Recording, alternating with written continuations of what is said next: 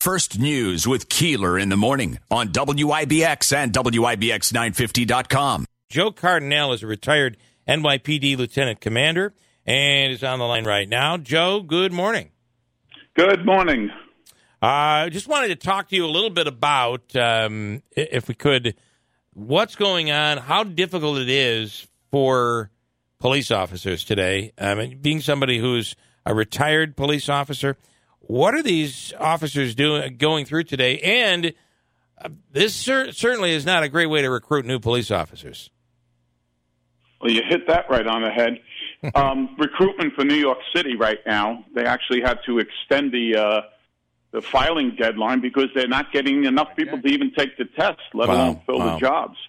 Nobody wants the job anymore under these conditions. I mean, at one time, this was like the most coveted job, to go into the NYPD. And right now, they're running away from the job. I mean, the retirement rate is out the window. People putting their papers in. They're losing. And when you lose the upper echelon of the police, I'm not talking about the bosses and everything. I'm talking about the good cops that put the years in. Experience. Teach the younger cops. Exactly. The experienced cops, that's gone. So you're starting with really no experience, and there's nobody to pass the torch on to. So it's a very dangerous and difficult time for police officers, not only in New York City, but across this country. How, and I understand, and I do think it's complex. There are some terrible stories that we've seen, some terrible visuals. The George Floyd was a terrible visual. How do you account for that? What do you say about that? You know, each incident, I mean, there are times, and I'm going to be honest with you, I've seen some videos that make me cringe. You know, I'm like, oh, my God, how can somebody do that? You know, it makes the rest of us look bad. But we're talking about incidents that are really isolated in my mind and in everybody else's mind. Yeah. And once they're isolated, and they make it a national, cry for injustice against certain individuals. And I'm going to tell you right now, it doesn't work that way. Split decisions. Yeah. I'm sorry. We have to make split decision decisions. Yep. And we have to sit back and say, what am I going to do? Do I do this? Do I shoot this person? These decisions made at the spur of the moment, given the situation. Yeah. Then it goes wrong, and the rest of your life as a police officer is ruined. Yeah. Right. And probably it just doesn't make sense. Here's one thing I could tell you. Yes. They want police reform, but actually what they really want is police conformity. All right? They want them to conform to whatever the politicians dictate for that day. All right? That's what it is. But there are things that I think you're going to see nationwide that are going to change, and that's with the use of deadly physical force by police officers. I think you're going to see some kind of uniformity on that level, because in New York City, it's different than down south and some of the cities down there on the use of deadly physical force. So I think once they come to an agreement, once they come to a definition of it, you're going to see things change a little bit. And if I could just ask you, the difference is we don't use deadly force. I mean, you try to de-escalate a situation. There are things that police officers do. For instance, in New York, that might happen with some of these stories we're seeing out of the South and other places around the country. Well, one of the examples I can give you for that, you're right. One of the examples I can give you is using deadly physical force with, say, a fleeing felon. They're now on some of the cities. They're on the books for the laws that you can shoot at a fleeing felon. Yeah. In New York City, it's got to be that the fleeing felon is posing a threat to you. In other words, he's using deadly physical force on you, is or about to use on you or another individual. And you can't even say the car. If they're trying to hit you with the car, that doesn't count over here as well. So here's the trend that I think you're going to see. You go on a warrant, and that individual takes off, and he doesn't have a gun, and he just takes off in the car, and he swerves and tries to, and you're going to get that individual another day.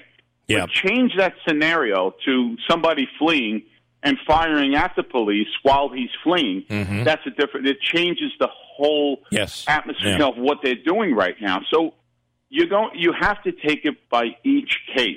I think. Yeah. Go ahead. I have to ask. It does seem that there came a point where some police agencies around the country, the policy came: shoot first, ask questions later. And based on some of these stories that we've seen, I don't believe it's that way. It's certainly not that way here, upstate, and in New York City. Do you agree that that's at some point we made a turn? Oh, we absolutely made a turn. And what happens is when you bring, attention there, let me tell you a falsehood, by the way. I know Geraldo had said on one of his shows that he wants an accountability. He wants to know about all these shootings that aren't there. He's so wrong when he said something like that. Yep. The FBI does keep statistics on this, and they do analyze it, and they do make recommendations. It's up to that municipality to change it the way they see it. Yeah. What they do in Utica may not be the same thing what they do in Rochester, all right? Mm-hmm. But in New York State as a whole, we do conform to state law, all right? And that's what's going to have to happen nationwide. But the problem you're going to have is you're going to have a national police force, which is so wrong. You cannot have each incident bookmarked for the next time, because the next time it's going to change. And people have to understand how complex police work is. You got to let this is very much like war. You have to let, like the military, you have to let the people who are in that scenario on the ground be able to make decisions based on what's currently happening, what the scenario is, right? Exactly. And, I've been in the situations where you have to make a decision, and I've never killed anybody, but I'm telling you right now, I said this on many shows, do you actually think, and this is something your listeners have to really take into their heart, regardless of your background, do you actually think any cop on any given day gets up and says, today's a great day for me to go out and kill somebody? I just want to put down uniform. It doesn't work that way. Think of the calls we're called to, all right? Think of the cops with their names on the wall in Washington, D.C., that just keeps growing. I know. All right? Yeah. And not once do the politicians make a phone call to I'm not talking about individual politicians. I'm talking about Washington, D.C. Yes. All right? The leadership has created such a divide between the police and the community that it's going to do a lot more damage unless they bring them closer together. You cannot work without the community, and the community cannot exist without the police department. Well, when you're afraid, when you're worried about your child, when there's a noise outside, when something terrible is happening, who do you call? You call the police. And how did we get from the point where the police? I was brought up to believe police are good, and I understand that there are different cultures in America right now where that doesn't happen. But how did we make this change where the police are bad all of a sudden? Well, the change came about with politics, all right? Yeah. When you have, if you have a certain ethnic group that wants to get out there and say, we've been wronged and everything and this and that, and you have proof of that, so change, all right? Let the police department conform to certain things, all right? And you change with that. You evolve with the community. But when you get to a point that we're at right now where there's a total disregard for police, we just buried one of our officers here in New York City. Mm-hmm. We had a 3 and 6-year-old children, and the person that killed him was just on a podcast doing a rant about blank the police and everything else and drinking on the podcast, all right, and then goes out and kills him. And we really feel it's intentional. She went out, saw him, and had such a rage that she aimed the car for him. That's what it may not be that way, but this is what we feel, because this is the point we've come to right now in policing in America. When you have a total disregard for the first line of defense that is there to protect not just that community, it's a broader protection that goes nationwide, especially with all the terrorist activity and everything. And New York City is the prime example for that. You take away from that, and you have police officers second-guessing themselves, and that's the most dangerous thing you can do. And you have a mayor right now that, in order to keep everybody happy, is just kind of piling on and seems to be making things worse at a time when he probably should be defending police. I would think Jeff with a question. Yeah, it was just, I was going to comment on along the lines of what you were talking about, that recent shooting involving the two women who were fighting, or I think they were teens, but one was approaching the other one with a knife. Within arm's length of her. And the officer shows up, and I think it's within like 8 seconds.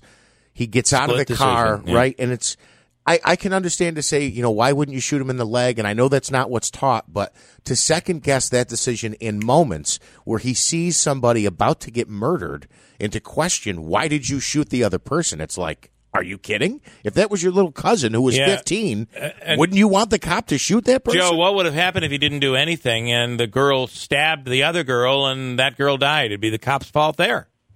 Oh, he'd be all over the news for being a coward and not taking the right police action and everything. Listen, at that moment, that cop made a decision to save a life, all right, to save somebody else's life. All right, he did not put the knife in that girl's hand. She took it upon herself. Yep. They went to defuse the situation. He gets there and he sees the knife raised above, ready to plunge into this girl, and he made a decision, and he made the right decision to save that girl's life.